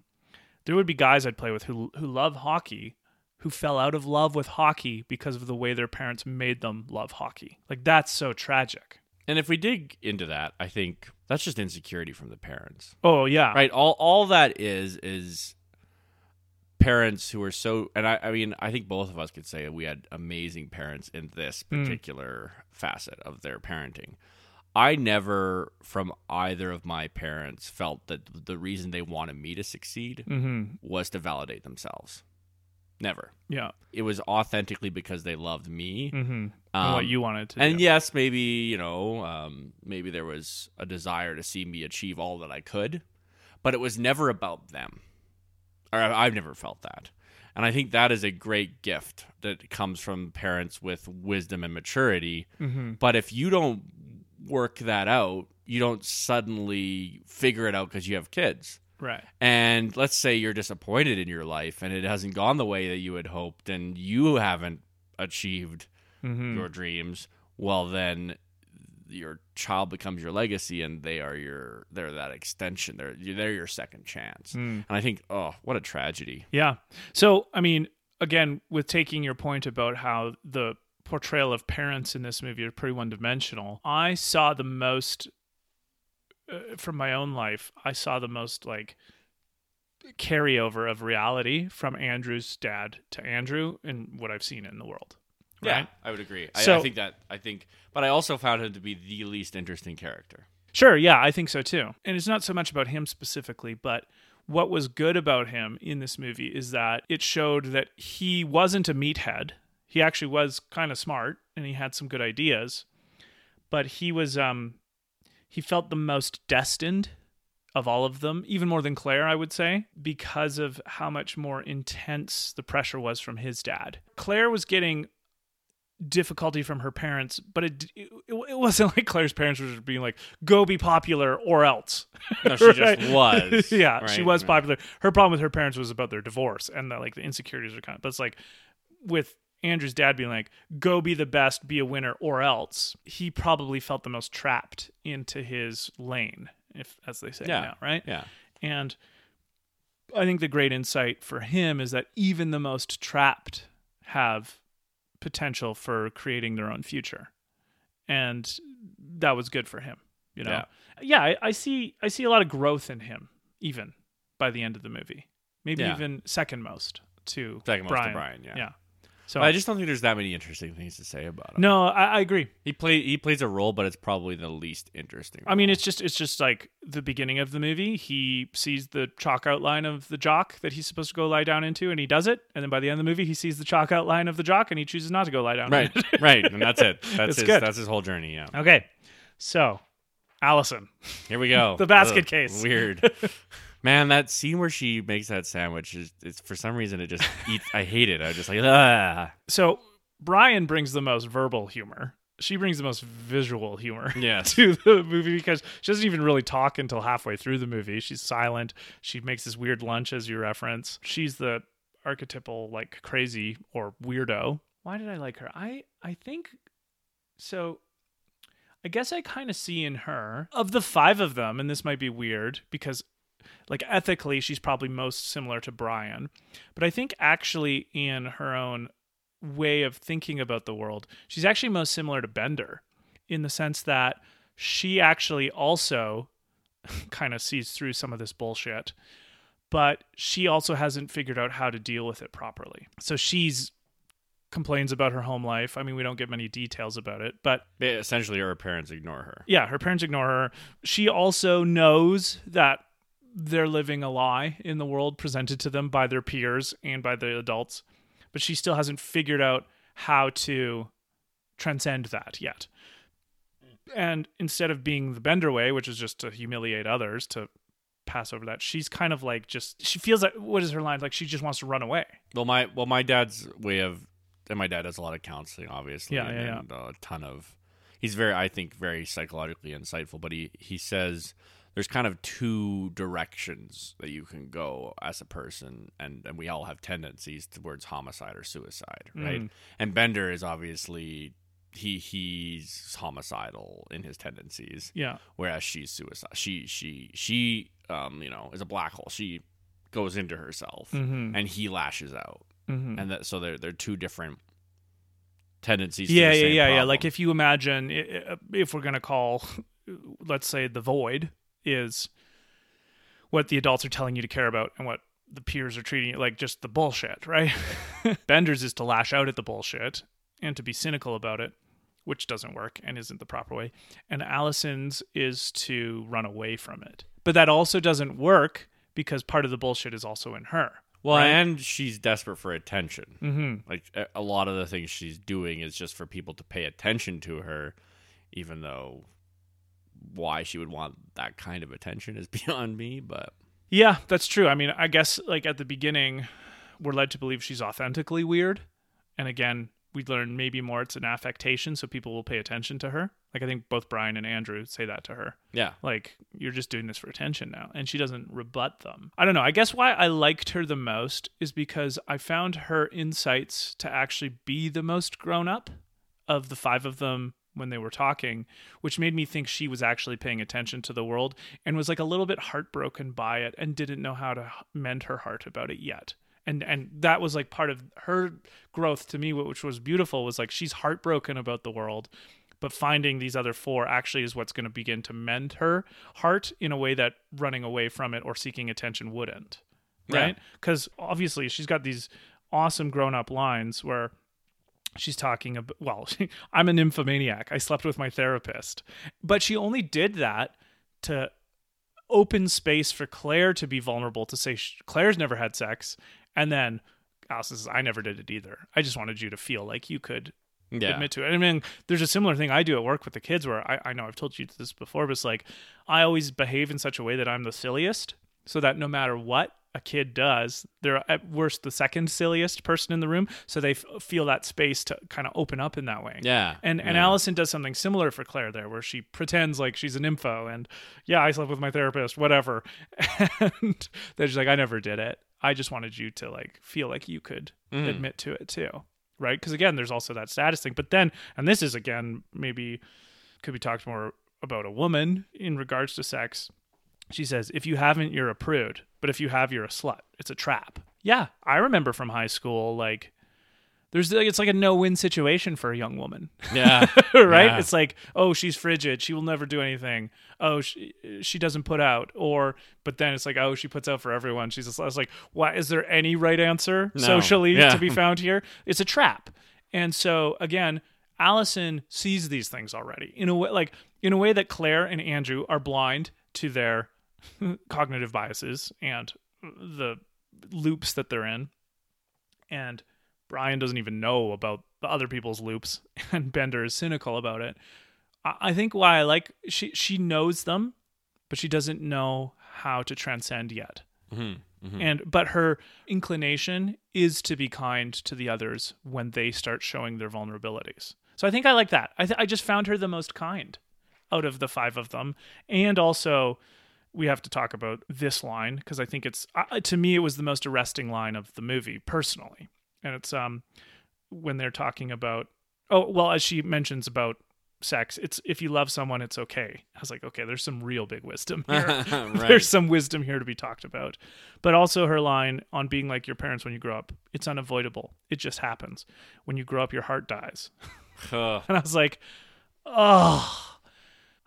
She's my favorite because she has these insights, but she's still a kid and doesn't know what to do about them yet. And I feel like that's like part of my nurturing side, I think, comes out with her a little bit more than the other ones, because I was like, oh, you are so kind and you want something good, but you don't want your heart to die. Yeah. You know?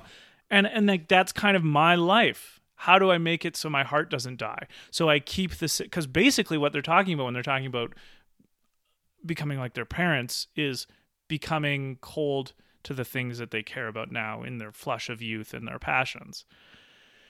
And as you know, like I am supremely motivated by the passions I've had from my adolescence, and I'm trying to figure out the way to not lose them as I still am a mature adult, whatever that entails. And I see that kind of kindred spirit in her, I guess. I like that. Is like, oh my gosh. Because right after it's like, well, who cares? And she said, well, I care.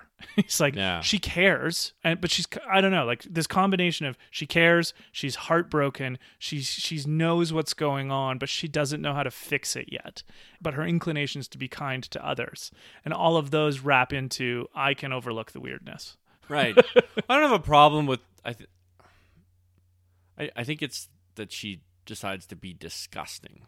Oh, right? okay. It's like interesting. The because I didn't. Right. The like chewing on her nails. Like she perfectly does things that are just, I don't know. To me, they cause disgust. And then I'm like, oh, why are you?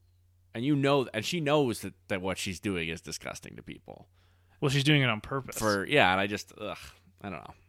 I don't like that. But I guess on another note, you do see that she has a good heart. There's that one scene where they're standing in the hallway and Andrew wants to go one way and Bender wants to go the other. Yeah. And she kind of looks at him like, at Bender, and it's like, come on, come with us. We gotta stay as a right? group. Yeah. Which you just see the caring. No man left behind. Yeah, the caringness in her, that she cares probably more about each of the people individually to some degree than anyone else, right? Yeah. And I agree. I like what she transforms into, but what she originally comes in as, I'm like, I guess I find it the hardest to have empathy for that. Yeah. People who are Makes sense. purposely antisocial, and that becomes their identity. Well, I wonder if she's like that earlier in the movie because she's wary. Remember, she came to detention because she had nothing better to do. Right. Like, she's weird. Yeah, she is weird, but I don't know. Like, I'm trying to figure out why she was that way at the beginning, and I wonder if it's something like because like her great sadness, I guess, is that she's planning on running away. Like, her plan is to just leave this place, leave her family. Like, in the similar that we talked about, maybe like Peggy from Fargo, she feels like the goodness of the world is somewhere away from here. Yes. And doesn't want to bring any of it with her. And maybe that's part of it, is that she's so on the first layer, she's being disgusting so that I mean, this is crazy to say it this way, but she's being disgusting so that when she runs away, no one will follow her. Maybe. Yeah. Right? Like, she's like making sure that there's no attachment. But even at that deeper level, then she's only there when she doesn't have to be, because part of her realizes, well, she wants to be followed by someone, because the truth is she actually does care about people. Yes. And she's devastated by the fact that she feels like she's in a situation where no one cares about her, and it doesn't matter if she cares about other people or not. Yeah. And then her blossoming, I think, is when she starts to see how, especially Brian, but also Andrew, are starting to come out of their shells. Yeah. And so it encourages her to actually pursue the things that she cares about, which is, again, maybe more indicative of youth, like not being confident in your own beliefs. Yes. And your own thoughts about the world. Well, maybe the tragedy of her is that soul that so longs for connection and camaraderie and friendship, and that yet has not been able to understand that really the only way to get that is by reaching out, right? And instead of focusing in on yourself and kind of collapsing in on yourself, you have to. She just despises herself, and so really, until she figures that out, she's not going to be able to to get those friendships and that camaraderie that she longs for, because everyone else has something that they love about themselves, right? Bender loves that he's hard and cynical. Like, I mean, as weird as that sounds. Andrew loves that he's tough. It's maybe malformed love or inappropriately, Yeah, right. You know what I mean? Yeah. No, I agree. And so maybe it's something like she is super insightful about the other four and kind of has a blind spot about herself. Yeah. And the blind spot about herself, because she is so kind ultimately and friendly and wants good things, once she starts to see it blossoming in the others, she starts to see it in herself too. And that's why she showed up in the first place. Yeah. Like, that's actually what she was looking for. She's looking for community. She's looking for someone to love. She's looking for love. She's looking for connection. And she doesn't know that because she thinks she wants the opposite. And she thinks she wants the opposite. I don't know. Maybe because she's 17. Yeah. And kids don't know what they want. And because Exactly. people don't know what they want. Yeah. So I liked her journey, though, because her insights to me were arresting, and she seemed the kindest out of them. And she was so kind to Claire in an opportunity where Bender chose to not be that way. And which is funny because I compared the two of them together, right? I so resonate with that line. I care. I don't want my heart to die. I want to keep the youngness of my heart alive as I grow, right? And to me, that's like the great project of life.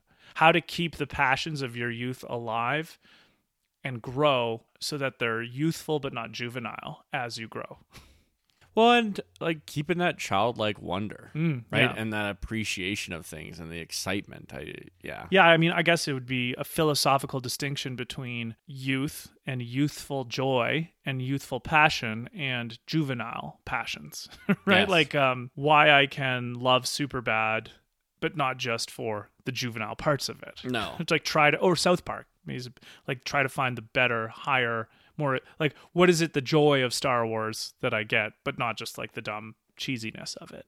Yeah. Like separating those two strands is really important to me, and I think it's important to her too in her own way. Right. So that was why she was my favorite.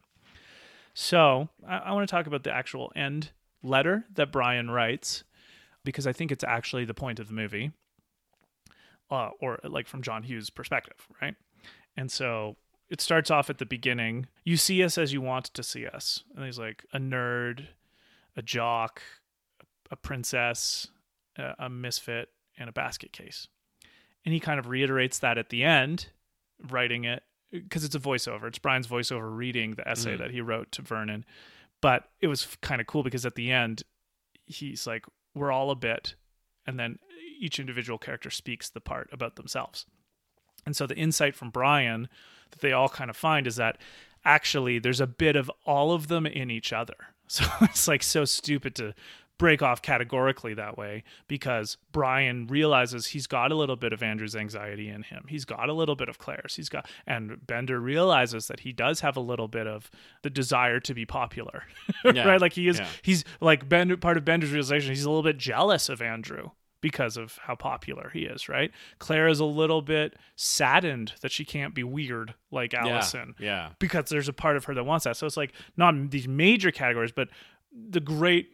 And this, I think, was probably revelatory culturally in 1985 when it came out. Is like, no, these people who seem so different are obviously a little bit similar. Like there's parts of each other that are in each other. So anyway, that's the insight that Brian has. And I resonate with that so deeply because I also felt that way in high school. I liked to quip, and it wasn't untrue that I had a friend in every group. Like I was able to get along more or less with someone from every group in high school. I could hang out with the preps. I could hang out with the bikers. I could hang out with the redneck. Like I just had that chameleon adaptability. It was because I didn't see them that way. Like I communicated it that way, but I didn't see people that way when I was in high school, which is why I was like so omnipresent in different groups of people, right? I mean, this is an indictment not only on Vernon, but on the culture, I think, is like, look, you see us as you want to see us. So we don't see the need to justify ourselves to you. We are all a little bit of this, and that's how it is. So, right. I guess there's two parts. The self-realization that Brian articulates of like, look, I'm a little bit like all these other four people. There's a part of them in me, and that's great, and I'm glad, maybe thank you for putting us together. We found that. But it's like, but also to Vernon, like, I don't see any need in justifying myself to you because you are part of the thing that's making me feel like I'm supposed to be different from these people anyway. Yeah. And I guess for me, and fundamentally why I don't connect with this movie, so I just don't find that to be an interesting insight. I'm like, well, of course. Right? Like, sure, but again, I think it's like because when it came out, it wasn't present. And also I think like it's just I never had that experience. Yeah. So you have a unique trajectory. It was not it never played any role in my life, right? The thinking, like, what group do I fit into was never a part of my thinking. Yeah, no, that's fair. My hypothesis would be that you're more of an outlier.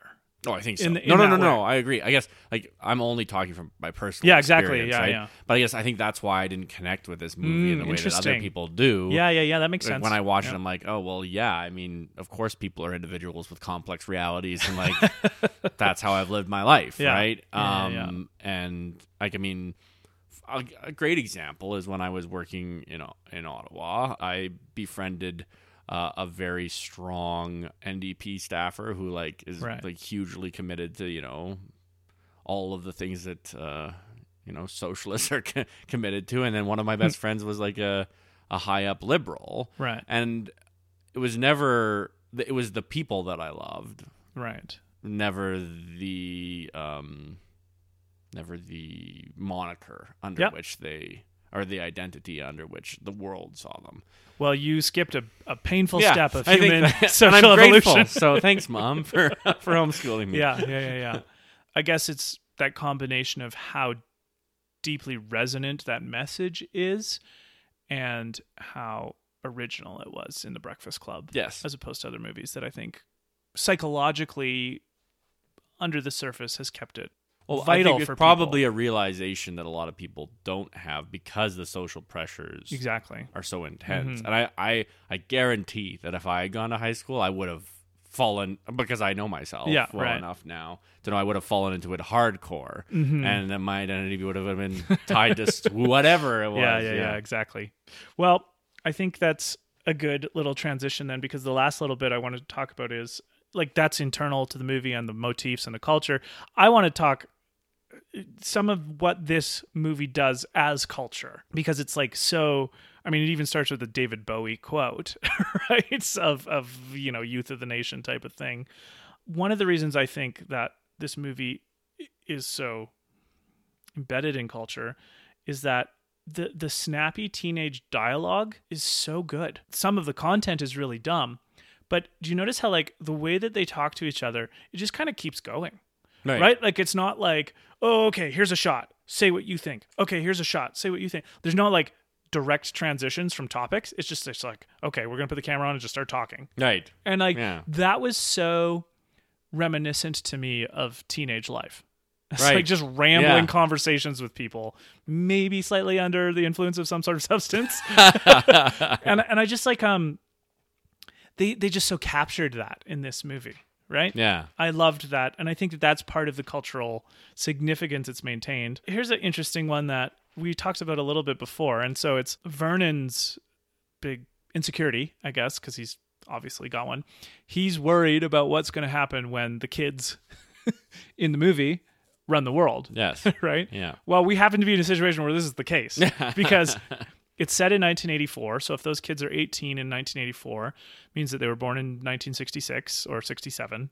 So that means that they'd be like 52 or 53 now, or 53 or 54 now, which is like around the age of the people who are CEOs or high up in stuff and run the show. So it's like, these are the people now. The kids in this movie are running the world now. Yeah. I think what do you think is, what do we make of Vernon's fear? I really highly recommend the book, The Fourth Turning, because I think it's a book. I mean, maybe some people consider it pseudoscience. I really don't.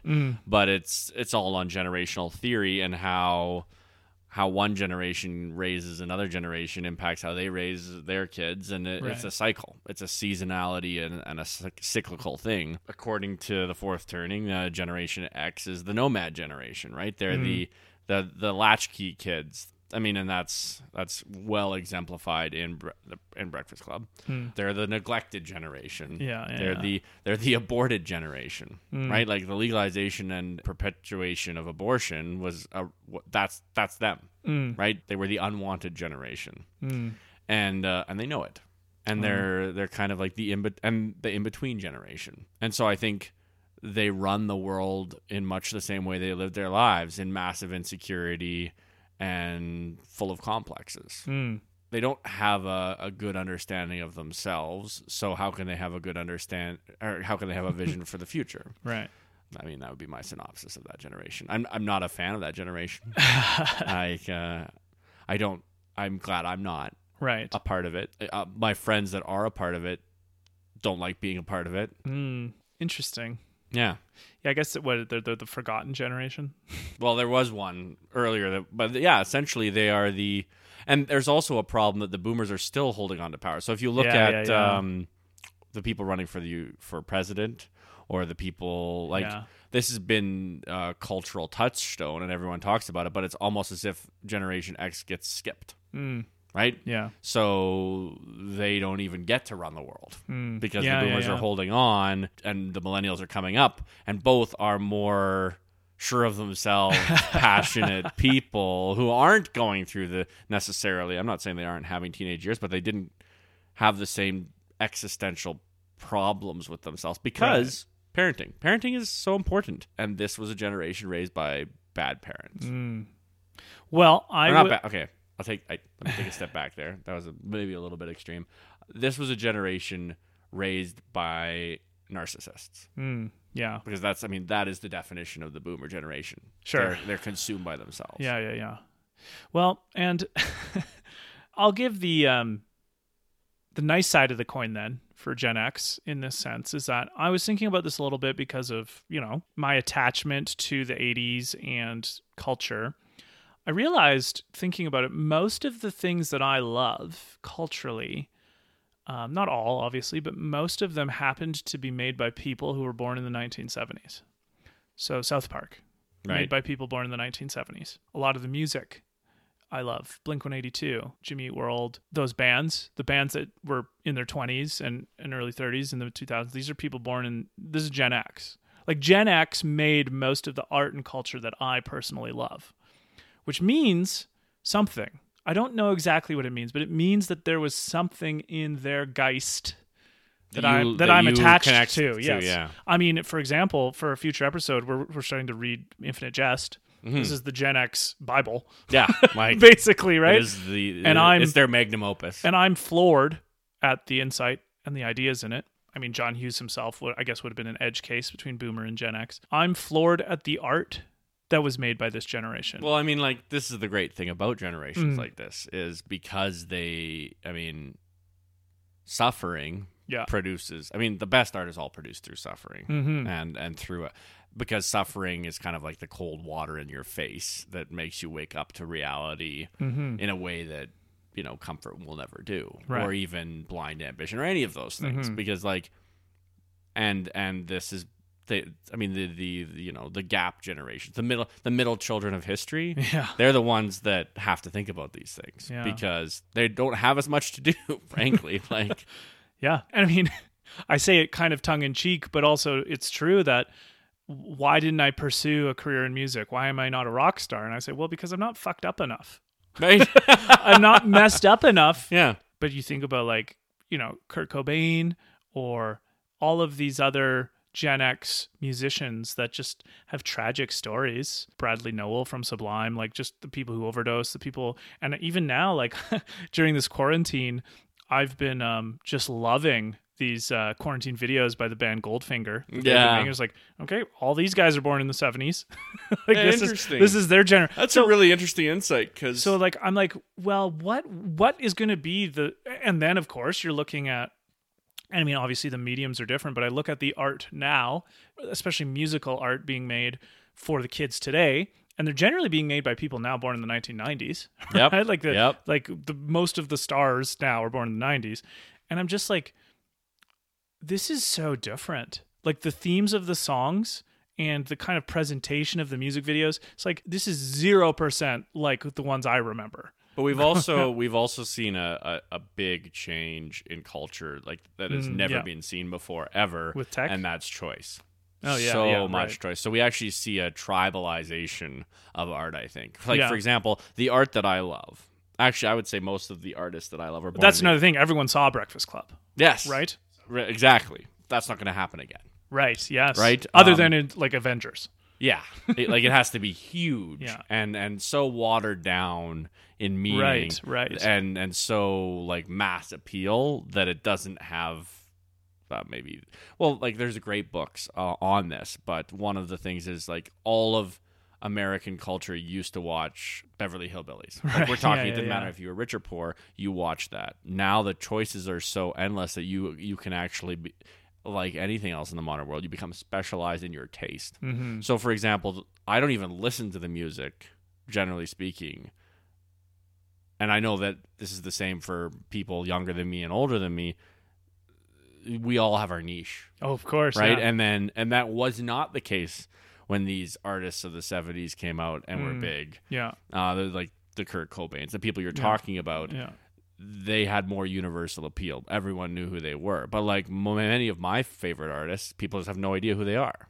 Yeah, like art and culture is so much more fractured now. Exactly. Yeah. There's a huge fracturing. Yeah. And I think, so that's something to note, is that I don't think there is a unifying culture anymore. In a way that there might have been more when we were kids. Yeah.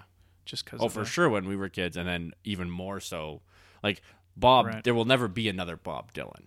Yeah. I don't think. Because there's never going to be that level of mass appeal. Well, I shouldn't say never. Anything can happen. But Robert Downey Jr. Yeah. Like there's not that level of mass appeal anymore. Yeah. Well, that's fair. I mean, I guess I take your point with the uncertainty of leadership, maybe. I mean, we're castigating Gen X here. I will admit, I've been really hard. If any Gen Xers are totally horribly offended by now, well, I guess we did our job. But I'd love that perspective. But I just, there's definitely a deep connection between the art that you and I grew up with and the experience of people who grew up in the 60s and 70s and 80s, right? Well, and that's the interesting thing about generational theory, right? It's like the influence, there is a reaction to the Right. generation before. So Yeah, Gen X yeah. was reacting to the boomers. We are reacting to The Gen boomers. X. That's the funny thing. Their Yeah. influence overshadows, and our influence, like the things they would write about millennials all our lives. Yeah. Like they weren't writing about Gen X. Yeah, yeah, they were yeah. writing about us. Yeah. Yeah. Of course. So funny. So anyway, just more to think about there, I think. There we go. Last couple thoughts. We hit on this a bit, but I love how they open up to each other. It's like to begin to think more about your life and others in it. And this resonated with me greatly because it's like late night drunk philosophical talks that I really remember from being a teenager. So like the last kind of two things I want to touch on. I mean, they're important. They're very important. And so the first one is the Simple Minds song. To me, it's as categorically connected, the two, Breakfast Club and Don't You Forget About Me, as like Where Is My Mind and Fight Club. Right. Right? Like, can you think of any other movies where it's just like, oh, that they're the same thing, basically? Like that song, I mean, like a little bit Power of Love and Back to the Future, but not the same. No. Not even the same. I really think you're right. Like the connection between these two things is probably the starkest here. I can't think of. I'm sure if I put more thought to it, I could. But Well, I mean, any time that song comes on, it's inevitable that someone in the room is going to imitate the final scene of Breakfast Club, which is John walking away and just putting his fist in up, the air, and then it's a freeze frame. It happens all the time in movies. Yeah, It happens all the time, like in real life. Like it's a meme. You want to talk about universal recognition? Like it's one of the few universal recognizable memes. Maybe not for people 20 and under Well, now. here's the thing. Yeah, but like I'd say if you're everybody 24 and under, you don't even know what the Breakfast Club is. Yeah, true. And that's weird. But okay. Yeah. Then that segue is really nice because obviously, as you know, I love music. I always say music was my first love. I remember being like 4 and spinning around a chair in my living room listening to music. Like it's always been. And so I wanted to I guess not even introduce, but like some of the best experiences of my life have been concerts. You know how much I love karaoke. I would submit maybe as music as the last best great connector of people. And I think of 2 examples specifically. One of them, I actually had the privilege of being at the first ever Foo Fighters show in Korea. It was just amazing how like the last song they played was Best of You, and somehow everyone in the crowd knew it. And everyone's like arms are around each other and we're just screaming along with Dave Grohl. Thousands of strangers singing the same song. And then the second example I want to bring up is last summer, I went to a wedding in the Shuswap, and it was a kind of Korea reunion wedding in that the couple I'd met in Korea, and she was from Kamloops. And so like 10 of us from my city in the Chongwon came back, and one of the great hubs of the city was the open mic nights that we did in Chongwon and music, and a couple of the people were from England and the groom is from England, so Oasis is a huge thing. And there was this hilarious ritual where whenever Oasis would be played either in the bar or on the guitar, all the guys would take their shirts off. Is like the lad anthems they call it. Right. And so the last song I played when I did the open mic night with all of them is Wonderwall. Played Oasis. And just this whole wedding, like, well, all the people who were there's like maybe like 50 people. All the guys take their shirts off. All the girls who are comfortable take their shirts off too. And it was just make a big circle and sing Wonderwall to each other. Like people who are strangers the day before. Yeah. Right? It's like, I can't think of anything else that would do that. So with Breakfast Club, and I remember I had a conversation with another musician in Korea about this, and we were talking about this song, Don't You Forget About Me. And he was just like, yeah, there's something so beautiful about that end where it's like the la la la la part. And I was like, yeah, because everyone knows, well, obviously, Yeah. everyone can join in. Like it's like the part of the song that everyone knows the words to and they can join in, and you feel this community, you feel this connectedness, you feel the thing that Allison is looking for. And I think this is part of why a grown-up version of me loves music so much. It's like I can't think of anything else that connects people like music does. So, no. I've always said that lyrics are my love language. Right. Yeah. Little spoiler for potential upcoming episodes. Yes. I mean, there's kind of 3 fundamental human things in my mind. One book that I'd love you to read and hear your thoughts on is it's called it's the King Killer Chronicles, but it's called Name of the Wind. And music plays. I heard it blows. Sorry. I had to. I guess are sharing a meal, singing a song, and telling a story. Right. Like those are the things that are really humans. That's how you bond, right? And like growing up in the church, I mean, music is a huge music part. Is massive, right? And that's something the Protestants and evangelicals figured out better. Yeah, way better. Yeah, get the music good. Get people together singing the songs. But also like campfires, getting the guitar out. Your dad and I singing together. Oh yes, I agree. Like I guess I just reiterate. Like I can't think there would have been nothing else at that wedding that would get 50 zero all strangers zero things to take off their shirts and put their arms around each other. Yeah, no, zero things. Except Oasis. Yeah. And so like to me there's a magic in that. And I wonder maybe this is the deepest reason Breakfast Club is so culturally resonant with people, is that there is like such a deep attachment between that song and the movie. So anytime you hear that song, you're going to think of the movie. And the end of that song is the definition of communal music. Everyone gets together and says, la, la, la, la, la. Like it's deep, it's meaningful, it's passionate. You're just like putting this epitaph on this song. And then you're putting in the epitaph on the song is an epitaph on this story, on this movie. And the epitaph of this movie is just like all of the ways that people have come together. Yes. Right? Yes. So like there's all of this kind of like weird psychological intertwining of, oh, you thought we were different, but put us in the right circumstance and we can be brethren. Yeah. Right? Yeah. There's it's a humanist movie. Right? Yeah, it's like exactly. Come together. And now, I mean, we don't have to get into it here. There, apparently Molly Ringwald in 2018 wrote like an essay on how John Hughes didn't really stack up well in the era of Me Too. Oh. And there's definitely a few scenes in Breakfast Club like that. Right. Which, admittedly, like I was uncomfortable in those scenes where they're definitely like, oh, okay, Bender, you're being a creep. Yes. Yes. That's not Boys Will Be Boys. That's like a borderline sex crime. Yeah. So, but like, just, I don't know. John Hughes figured out something, right? He tapped into something in the zeitgeist of 1985. Yeah. Yeah, he did. Pop culture. For sure he did. Well, I mean, that's unquestionable, I think. Like, yeah. And I just want to raise the flag of the deep connection between something like that and music. You know, that's always that'll be my hobby horse till the end of days. It's like, right. Put a good song in there. We talked about it in The Office. Like one of my favorite things of The Office is just randomly interspersed amazing songs. Oh, the soundtrack, yeah, it's great. So yeah. Anyway, which is why one day I'd love to do School of Rock. There we go. I'm down. All right. Well, I think we did a good job. There we go. This has been another episode of Really True Fiction. My name is Luke Mason. And my name's David Parker. And may the force be with you. May it be with you always. Bye.